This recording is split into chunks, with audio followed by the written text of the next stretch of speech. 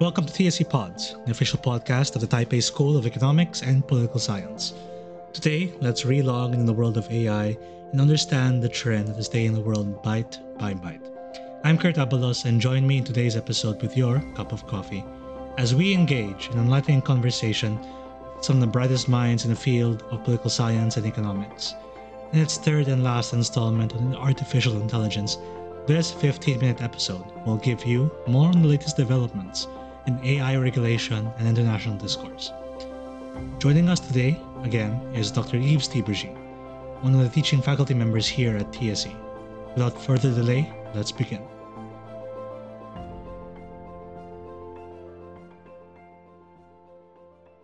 Could you say it's evident, it's an example of how world leaders are committed to global governance despite their differences? For in my perspective, I can see that the Chinese and the US, the Europeans, they have compartmentalized the relationship when it comes to AI. They understand there is a baseline when it comes to humanity to which they all agree in common ground, but they push back on certain aspects that are unique to their own circumstance. For example, you mentioned that for AI, for China, it's meant to control society, maintain order and peace. For the US, it's meant to keep ahead of the Chinese and maintain technological dominance over the superiority or dominance over the other. Right, and for EU, it's more about human rights and human rights and democracy and quality of information and avoiding misinformation, avoiding also manipulation. For example, the Parliament says there's three things that we consider as a threat to people and that should be banned entirely in the EU, and they hope to upload it globally. One is cognitive behavioral manipulation of people or vulnerable groups. For example, voice-activated toys that encourage dangerous behavior in children. Number two, social scoring, which is something China is doing, but the EU just said is unacceptable. Classifying people based on behavior, socioeconomic status, or personal characteristics. And number three, real-time and remote biometric identification systems such as facial recognition. So the EU is saying this is unacceptable risk on the human rights perspective. We're banning it. So here we don't find the same list with China. But at the same time, China still worries about not going too far. I mean, there is a limit. They have a worry about some existential limits, but they also have those major differences. Then they list a bunch of things that are high risk, including law enforcement, migration, legal interpretation. So the EU is much more on rights, whereas the US is much less on right and more on maintaining dominance and supporting its company and slowing down competition from China. But they, with the executive order, they do bring now an issue as well on rights. So that just got added in the executive order. Okay. So there is an interesting combination here, how they will bring all this. Yes. But you're right. Fundamentally, I would agree with you that at Bletchley, there was that sense of commonality of humanity. And that's interesting. So when you hear the Washington Declaration of Beijing, you don't hear that. But in Bletchley, they were able to sit together and discuss about the common good side of things. Well, I mean, that's good news to know that world leaders have common sense or have the common baseline to all agree upon. Because one of the main worries for tech races are always miscalculation or misinterpretation of one's interests. And there is no communication with the other side, which ends up being a Cold War, being very paranoia and inducing. But in your own perspective, is this the best for AI development, given that countries have their own interests at hand? Is this the best setup we can have at the moment? It's not. No, it's not. Because the risks are so high. The best setup would be really robust, global governance like a UN summit or G20 summit, and really go through everything with a minimum of trust and put that first. Whereas right now, the global good is secondary to the competition. So it's more after we do the competition and as intense as we can, let's do what we can on the global side. So the priority is reversed. The other aspect is it's extremely dynamic. We're not in an equilibrium yet. And by the way, this AI situation shows an extreme interdependence that was not present during the first Cold War. So actually, the common interests, the human interests that are common, are so great because we're talking existential risk, right? This is when we say existential risk, we're saying it's nothing like humans have ever seen. If we make some wrong moves, we're all gonna die. So the stakes are so extreme that it's not a time to just do normal competition and war, right? We'll be gone if we do this. I see. And so they have not yet fully realized what it means. It means we're so interdependent and we face such common risks that this should trump the Cold War and the competition. And yet we're not yet at that realization. There is great interdependence around AI. And by the way, mechanically, AI is still interdependent, in fact, between US and China. The algorithms are still open platform, and they're completely accessible by all. So the Chinese scientists have access to everything on Llama, for example, that's done by Meta. And all AI algorithms tend to go on platforms like that. And those things have not yet been disconnected. The US hesitate to disconnect it. But they could end up doing this if they go tit for tat, right? But if they disconnect it, then there will start to be isolation of algorithms. That will mean you can be surprised because the two sides will not know what the other side is doing. Whereas right now they know what each side is doing because it's interdependent. There's also a lot of flow of people. You know, the US doesn't generate enough talent on its own, whereas China does. And a lot of the US talent on AI, maybe as much as a third of the US talent is Chinese. You know, Chinese who have immigrated to US.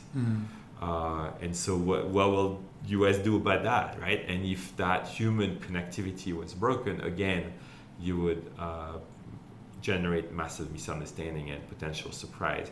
But right now, those systems are highly interdependent. And technology is interdependent, the financing was interdependent. American venture capital did finance a lot of Chinese AI in the early days, you know, if we go back 10 years. So it's very interesting how intertwined all this was. And now we are trying to disembed it, beginning with the hardware, with the GPU and the chips. But the issue is how far will it go, right? Because security folks have ever expanding interests, right? Once you have done this, you have to do this, you have to do that, you have to do that. But at some point, we hit the limit of what's still a common interest.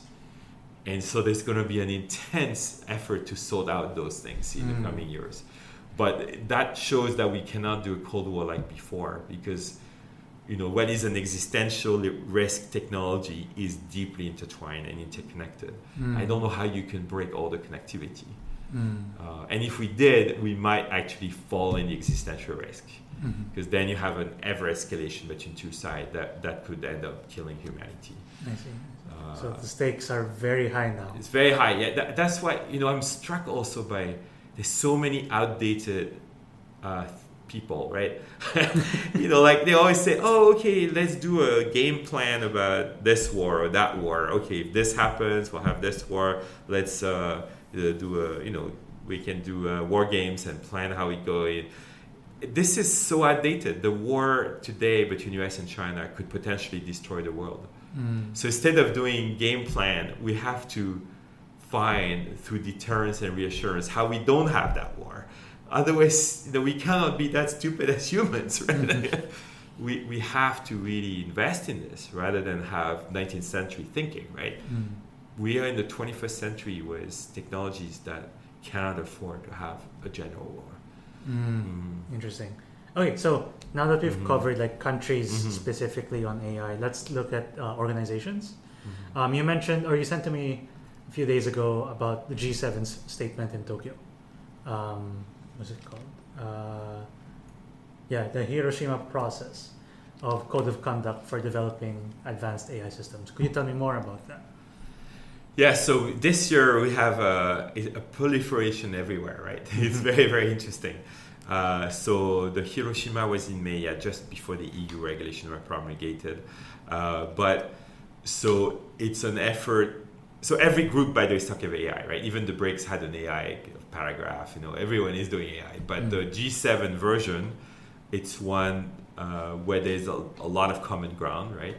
The common ground is around all those principles, actually close to Europeans. That is, the desire to have human-centered, rights-respectful AI that doesn't support, authoritarian rule, but protect human rights and democracy. Right? That's the general thrust, and so they then promise to cooperate over this, right? And to among all the G7 and with other partners. On generating ethics and generating rules and guardrails. So it was a little bit ideological, but it papers over major differences between US and Europe, right? US and Europe have major differences. In particular, for example, the EU says we're going to ban AI that's not watermarked. But the US has not yet required watermarking, and the companies are all American. So if the EU regulation is ahead of the US, then you have an US-EU fight, because now the EU is regulating American companies. So we have all this, right? And then the EU may well say at some point, some companies are too big, and we have oligopolistic concentration. That's bad for democracy. They could end up trying to break up American companies, which the US will fight. So all this is papered over in the G7 statement, but instead, it has the summary of what they agree upon, which is the more political side of how they want a society that protects human rights and democracy. So that's one, and I know the Japanese were pushing for it because that follows the Osaka Declaration in 2019 on data free flow. So they're trying to push. Democratic approach to the governance of AI. Okay. How about, let's say, is there a G20 version or not yet? The G20 is because minuscule. Minuscule. Because I understand G7 is just made up of top 7 economies, and none of them have the inclusion of developing economies. Right. Like you have in G20, you have China, Indonesia, India, Argentina, Brazil. These are the global south that need to be represented in global governance. So yes, you were saying it's minuscule in scope. By the way, G7 are not the top 7 economies, because China is number 2 and India is number 4, right? They used to be, but now China and India are part of the top 7, and Canada and Italy were pushed down, but they still meet. So it's the peak of the West, right? The G7 is the Western economic democracies. Mostly is Europe, Japan, US. That's what it means. Okay, thank you. But so the G20, the last 2 G20 declarations have a little section on AI. They mostly focus on empowerment and growth. Let's diffuse the technology to enable growth and development. That they have a whole language on that. And then they say we need ethical AI and human-centered AI. And that's it. It's one line, right? And there's no working group, there's no resolution, there's no declaration, there is no emphasis on existential risk. So basically the G20 is behind. It's totally behind the stakes and the speed, because they can't agree. They can't agree on all this. There's too much mistrust. Because, say a country like India believes that the West is going to try to slow them or impose a lot of regulations and stop the spread of technology, or force India to have free flow of data when India wants to keep its own data to train its own AI. Because, freedom of data is support for the top 3 American companies. That's very true. So it's oligopolistic, right? So the emerging giants like Indonesia are saying they don't want that free flow of data because it's just serving the oligopolistic American company or Chinese. So it's the agreement is not that simple. I see. Okay. Maybe just like one mini question. I remember in class you mentioned, or the readings mentioned, that AI governance. There's a whole debate on how AI global governance should look like. Should it be a united under one organization, or should it like be a fractured wherein different organizations specialize in different aspects of AI development? And I want to hear your thoughts. What is your best take given the current circumstances of increasing hegemonic tensions, and you have corporate innovations that have no regulations whatsoever, and sometimes venture off into very not infamous but rather controversial AI technology. What are your thoughts on those? Yeah, that's very interesting. So this is where we enter into the unknown, right? Because yes, in the ideal world, we would have, agreements on limitation. For example, when it was about exploration of space, or exploration of Antarctica, or nuclear testing, there was a UN treaty, everybody agreed, and that constrained the behavior. And we have no more destruction of Antarctica. We had something against weapons in space, and everybody did it, and boom, it's done, right? So that's the ideal. But with AI, it's not going to happen because the stakes are too high, it's too unknown, and also it's very, very hard to monitor because it's moving so fast, and some of it is decentralized. So very hard to do a peak, regulation like this. So we are going to need probably to have a very unusual, maybe something very innovative, but very multiple centers of regulation and multiple centers of innovation. Some of it will be national. So there's no question that given that most major AI companies that are pushing the frontier are in the US and China, the US and China are the first movers. And so their own national regulation is immensely important. Currently, I don't know, 70% of major action is US and 30% Chinese, or 50-50, whatever the ratio is, but everyone else is behind because you need so much concentration of resources and data. And the way e-commerce and all this started, for some reason, the companies managed to convince the users that they could have Facebook for free, or they could have things for free, but all the data be owned by the company, not by the user. So we have a few companies that own tons of data, and they are the ones who are running now forward with AI. Of course. But those are primarily American and Chinese. So for the rest of the world, even the EU has a problem because they're smarter. They understand what needs to be done, but they don't control the companies. But they're going to try to use the size of the EU market to impose those regulations on Americans and Chinese. Although the Chinese are mostly walled off anyway, so not that operating in Europe. But for the US, so we have major tension between the US and EU, right? Interesting time. So there's going to be, the US-EU thing will even almost be bilateral. So there'll be a US-EU bilateral coming to an agreement. There will be US regulations, so that's why the executive order from Biden administration is very, very important. And then there will be the Bletchley process. Actually seems to be a good process, to my surprise. At least it generates common understanding in a nice conversation. But whether it gets anywhere that has teeth, that part I don't know. Whether it's just superficial. Ultimately, there has to be something in the G20. The UN will try to do in its Summit of the Future next year, wants to do AI regulation and come up with something. But if the US and China don't let the UN do it, and the US will not, then it won't matter. Yes, it won't matter. It's very complicated, right? So right now, everybody is going to innovate. We're going to try from many directions. And by the way, the science community is critical because the science community understands when the rest of us don't understand. Of course. It's moving so fast and it's so ahead, and they're divided.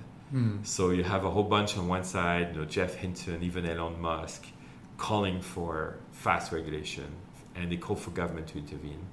And then you have others, including Facebook, particularly Meta, and a few others who are saying no, and they tend to be libertarian anyway. They think the good world should be completely free and led to companies, but that freedom will be the freedom of the powerful companies. And there will be 10% superhumans or 1% superhuman with all the money and 90% underhumans stuck in the past. Yeah, so to speak. Actually going downward and becoming slaves or something. That's Harari's book, Homo. What is it called? Not Homo sapiens. The other book, the Harari book, looks at the future of the world, and he has Homo Deus, right? He has a couple percent of Homo Deus, the god humans, who now have managed to get extreme wealth, prosperity, extreme capabilities, and they can live longer and all this with AI-generated super health. And then 95% of humans become Homo useless, he called them, because all those super technological stuff are too expensive for most humans. And then the rich don't need any more the other humans because robots can do everything. Oh dear. So there is risk for extreme fragmentation of society. Let's not hope that happens, because to my understanding, AI is like any other tool that was invented before AI. And it was meant not to replace labor, but to elevate labor. Right. To equip humanity with better tools to be more productive. But it was never meant, or should never be meant, to essentially replace the human factor in an economy or society. Yeah. And I mean, that is the problem nowadays with companies that look after profit and efficiency over the humanity itself, or over society's purpose. Because it's, on the US side, all the future benefits, which are infinite, are controlled by very few companies and with very few staff. And they literally now can see a future that nobody has seen before, where they control the world.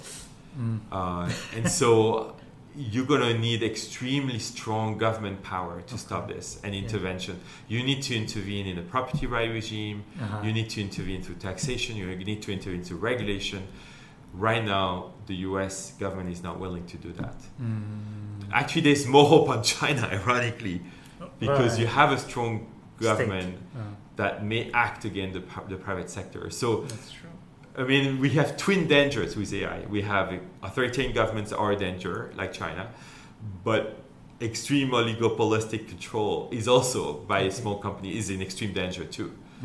Both are dangerous. And the public good is one for everyone else that requires balancing, right? Yes. And spreading of the good. Otherwise, the extreme benefits of AI will be concentrated, extremely concentrated. Thank you very much. So right now, I just want to tell our audience that we've addressed 3 questions. So what are leading organizations for AI regulation, such as the G7, G20, or UN organizations, or different separate intergovernmental arms that in different processes of AI development, the countries, specific states' regulation and their effects on world regulation, as well as the existential crisis that we all must face when it comes to the regulation of AI. So that, I thank you, Professor Tiberghien, for your time and for your insights on this very pressing issue that we need to address. Thank you very much. And that ends our episode. We hope we gave you basic information on AI and that your interest peaked throughout the episode for you to learn more later on. Thanks again for your time, and we look forward to you tuning in. Again, this is Kurt Abalos of TSC Pods. See you next time with your cup of coffee.